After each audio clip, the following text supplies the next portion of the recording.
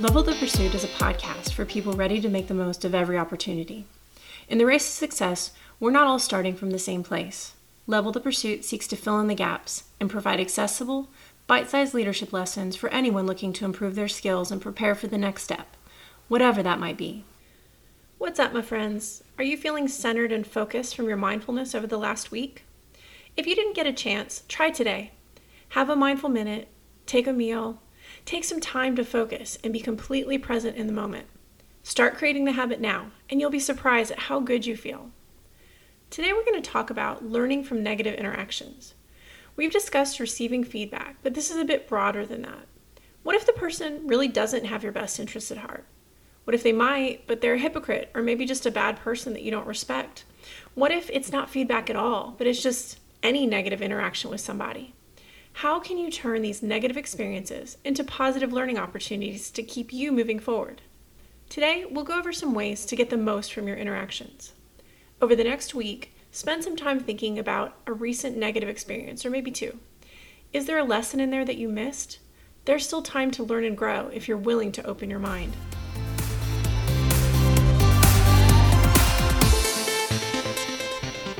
Okay, so what am I talking about here?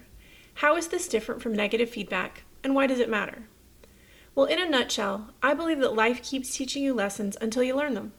And they may start out kind of subtle, but they keep getting more painful until you actually get the message. Many times, though, people don't learn the lesson because it wasn't presented in a way that they could internalize, or maybe it's presented by people who, for whatever reason, they don't feel like have a legitimate reason to criticize them. When that happens, it's really easy to blow off the message by focusing on the people and why they are wrong instead of why the message is right. I want to take that apart a little bit today so that when life teaches you lessons, you get them the first time. Obviously, you can take today's whole lesson and say, know yourself, be objective, separate fact from emotion, and internalize useful information to grow as a person, and we'd be done. But I think that number one, it's not that easy to do for most of us because life and our emotions are just not that simple. But also, number two, how you dissect each situation to get the most out of it is a little different. So we'll break it down to make it a little bit more actionable. So let's start with learning from hypocrites. What is a hypocrite? A hypocrite is someone who pretends to have beliefs or virtues that they don't actually have. So many times in our lives, we're told to do something or not do something by someone who exhibits the exact same behaviors or acts in a way that undermines the message completely. Very often, this is someone who cares about us or has a role of guidance in our lives, like at home, a teacher, a supervisor at work. So it can be really hard to learn these lessons because we're thinking, well, you do it, so what's the problem and why should I change? For many people, this starts in childhood. Maybe it's a parent who tells you not to smoke or drink while holding a beer and a cigarette. Or maybe it's an uncle who tells you you have to go to college when they didn't even finish high school. These lessons feel frustrating and unfair when you're young because you're not at a point to understand that these people who love you, they're not being hypocrites as much as trying to help you learn from their mistakes. They recognize the impact of their decisions and they want a better life or a better experience for you. If you have people like this in your life, even when it doesn't feel like love, that's usually where it's coming from. They may not be hypocrites in that they actually do value health or education. They just don't value themselves enough to apply those same high standards. Or maybe they believe it's too late for them to change their lives. Now, you and I both know it's never too late to make a change, but the drive to be better has to come from within. These people do want the best for you, so it's good to take a look at that advice. If you're not sure if it's sound, talk to friends, look it up, or get guidance from other people in your life that you do trust. What about with your friends? What if one of your friends that you party with every weekend takes you aside to tell you they're afraid you have a drinking problem? You think, what? I'm not an alcoholic. Are you kidding? Hey man, if I do, so do you. We're going drink for drink every weekend. But the thing is, personality traits, behaviors, problems, they often aren't binary, meaning it's not all or nothing. There are tons of people who can exhibit negative behaviors and then stop. Our personalities, body chemistry, even our DNA, they all go into how we act and into traits like addiction. There's no comparison between you and anyone else when it comes to something like that. So even if someone is right there with you in a behavior, if they express concern to you, take it seriously. This person noticed something and cared enough about you to talk to you. So something you did raised a concern. It's worthwhile to step back and examine your behavior to make sure there's not something else going on. It may not be the problem that they saw at all, but that doesn't mean that there's not a problem. Say you step back and look at your behavior and realize you really have been hitting it harder than usual. You realize it's not an addiction, but maybe you're having a hard time coping with stress in your life. So you've been trying to find ways to escape those feelings. If you shut down because your drinking friend said you drank too much, or maybe gave it a quick thought, realized you weren't an alcoholic, and so just put it all behind you, you'd miss the opportunity to deal with the real problem and learn some coping strategies before something in your life gets really out of hand. What about at work? What if your boss, who's kind of a jerk and known for cutting people off and dominating meetings, tells you you need to work on not interrupting your coworkers? You think, really? When you're in the room, people can barely finish a thought. But you need to also think about your behavior. Do you interrupt coworkers? Do you talk over people in meetings? Your boss is in a position to know what's expected of you, and he or she has the perspective and opportunity to watch you in action, and honestly has a direct hand in evaluating your performance. So regardless of your feelings, it's a good call to listen and try to incorporate the feedback. Also, have you ever heard the phrase, "it takes one to know one"? Maybe your boss knows they have issues with this and is super sensitive to it. Maybe they see potential in you and they want you to be able to fix it before you get to their position when it's really, really hard. When I mentor people, I will often point out traits that we share that have been factors in negative interactions that I've had. I have a pretty strong personality, and I've been told to tone it down or change who I am so many freaking times. But honestly, in most of the ways that matter, I'm the same person. So I'd never tell someone to change who they are. But I do share how some of those behaviors have affected me and the good and bad reactions that I had, as well as strategies for navigating different situations, so that the people that come after me have at least more tools than I did to get through it. The thing about hypocrisy is that it's based on people being dishonest about what they believe. But at the end of the day, you don't actually know what's going on in someone's head. And although they may show it to you in strange and mysterious ways, in many cases, these people really do want the best for you. So quit worrying about what they do and focus on the concern that they have for you and your own desire to be a better person. But what about people that don't actually care about you? Maybe they care about themselves, their image, or priorities that don't include your success. In these instances, there may still be a relationship that you have to maintain because of your job or personal circumstances. Sometimes you're in a position to try to learn from bad people and bad situations. This is probably the hardest position to be in because you can be emotionally walled off from the lesson and feel trapped and resentful because you're forced to continue the relationship. I had a job where I was in this position. I was super busy, doing a great job and in the process of taking over a leadership position, so my boss gave me more and more and more work. Eventually, I was stretched so thin and working so much trying to maintain these super high standards that I pretty much broke. I wasn't as nice as I could have been, and people felt like I had unrealistic expectations for how they should do their jobs. There was a person on the team that really had a problem with me, so they went to my boss, and my boss basically hammered me. There was no consideration of all the extra work I was doing, all of the requirements I was managing, and all of the pressure of keeping up with all of that and still being a safe and productive surgeon. Most of the criticism amounted to attacks on my personality and the fact that this person didn't want to be led by a woman. And my boss's reaction was based more on a feeling that I betrayed the confidence they'd shown in me with all the responsibility they'd given than in actually looking at the facts. Sounds unfair, right? It was. Honestly, it was. There were a ton of factors that were ignored, and the vast majority of the complaint would not have happened if I was a male surgeon. But I had to get over it, get past it, and stay with the same boss and the same team. Like I didn't feel as though I'd just been run over by a bus. It was really, really hard. But here's the thing. I was also wrong. I did screw up. I contributed to the situation, and I had to learn from it. So I think these moments take the most strength and the most time to get something productive out of the situation. For me, the first step is getting past the hurt and the frustration. And this doesn't happen all at once. There will be lots of moments that you feel all of this pain all over again. So you have to give yourself grace. Next, you have to realize that no matter how unfair or biased the situation is, there was something they were able to latch onto. Now, this is a matter of perception and maybe complete bunk, but it's still the reality of the industry or the situation you're in. So you have to understand that whether you agree or not, it is an issue and you need to be aware of whatever that is. Then you have to decide if you want to change that factor or behavior, because you may not. Again, if bias or unfairness is a factor, you may not want to change a damn thing.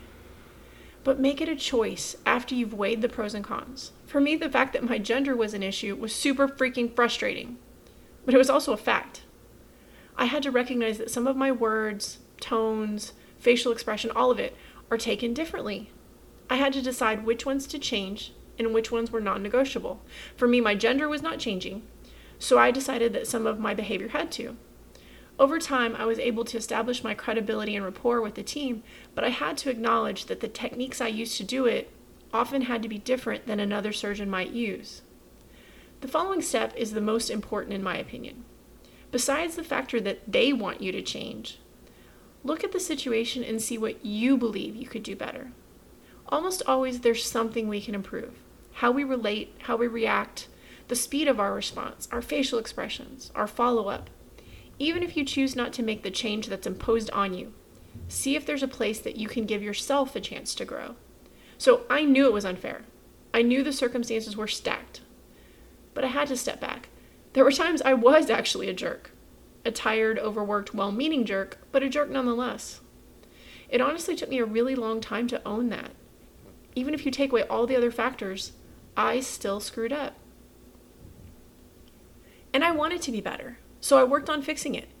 And all the times I wasn't a jerk, I realized there were still ways I could have phrased my feedback better, or prepped the situation better, or just established a rapport in our downtime so the whole relationship was stronger. Next, you have to forgive. This goes for them and you. Now, we've already said that they don't care about you, so why should you forgive them? Well, like Buddha said, holding a grudge is like drinking poison and expecting the other person to die. You have to be able to get past it for your own well-being. And if the situation is bunk, what do you need to forgive yourself for? Well, very often, having a strong negative reaction leads to some inward focus of some of those feelings. You may feel guilty for your actions or for failing. We're human, and perfection is neither reasonable nor attainable. So you have to forgive yourself for falling short. Finally, you have to hold your head up like a freaking boss. And there are a lot of reasons for this. First, you're a leader. Leaders make mistakes, but they keep moving forward. Second, many of the people in the situation are not actually part of the issue, but may have some knowledge. If you keep your head up and act like a professional, you still instill confidence in your performance and your competence.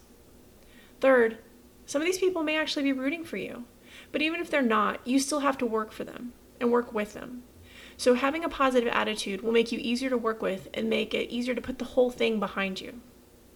Finally, winning is the best revenge. If there are people that truly want to see you fail, being happy, resilient, and successful will drive them crazy. Now, that might be a little bit petty, but we're human, so we do the best we can. But what if you don't have a relationship that you need to preserve? What if your negative interaction is with a complete stranger? Well, in these cases, you may or may not choose to learn the lesson. On the one hand, there's no one to hold you to it. But on the other, it's kind of a freebie. So if you're not perfect the first time, you get a bye.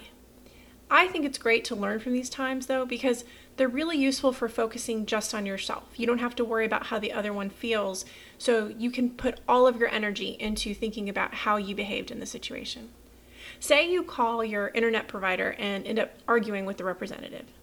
Maybe you were in a bad mood when the call started after sitting in the phone tree for 45 minutes and you took it out on them.